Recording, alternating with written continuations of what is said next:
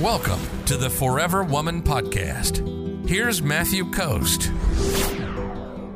Joanne says, "Hi Matt, I've been alone for a long time. Sometimes I think my standards are too high. It's lonely." Well, you want to make sure that you're being realistic and that you're not focusing on just your standards, but you're also focusing on connection.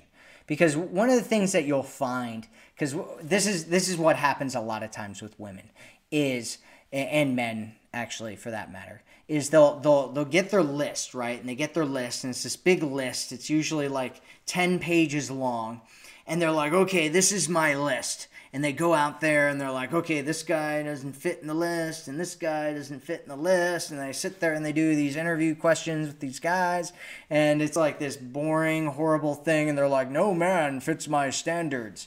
Well, or they don't meet that many guys, and you know, no man's going to fit their standards because they're meeting like one guy every month or something like that. And so what you want to do is you want to focus more on connection. And what you'll find is that there's certain things that are deal breakers, and there's certain things that you're kind of like nice to have, right? Like one of the things that I've found a lot of women will kind of let go of are things that they think are important, but in reality, they're not really that important, because what they're looking for is a certain feeling. And that feeling doesn't come from those standards necessarily, right? So let's take a common example that I see all the time. It is the one where women want a really tall guy, right? And I don't think there's anything wrong with that, right? That's human nature. Men like certain types of women like tall dudes. Whatever. Well, you have to ask yourself, why do you want a guy that's 6 foot tall, right? I'll talk to these women and they're like, I'm 5'4", I want a guy who's 6 foot tall. And you're like, okay. And then they meet some guy who's 5'6", and they fall in love with them. Next thing you know, they're married. Or sometimes women will even end up getting married to some guy who's shorter than them, because what they find is that it's not the height that they really care about. It's feeling secure. It's feeling like somebody's there to protect them and who has their back and who's there for them. That's what they really end up caring about.